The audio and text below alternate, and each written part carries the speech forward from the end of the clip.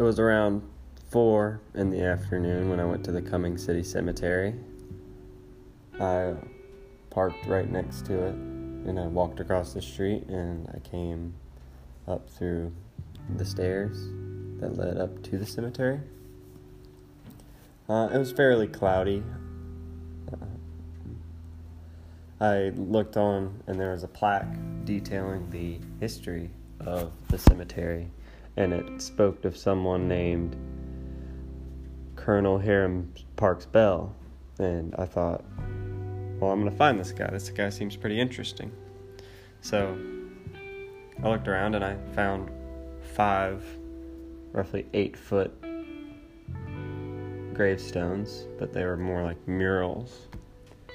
And I looked, and I found one of them, and one of them was him. And it said on it, senator, attorney, statesman. And then I was like, that was cool. I kind of thought that was very interesting. I've always been very interested in government and the way the government works, and thinking about politics back when he died, which was before the 1910s, before the Great Depression, largely before industrialization of many countries. I think it'd be very interesting to hear about policies from the 1800s.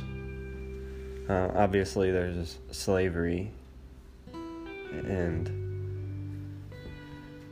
the Civil War, but I'm just kind of curious to see what other issues they were talking about besides them.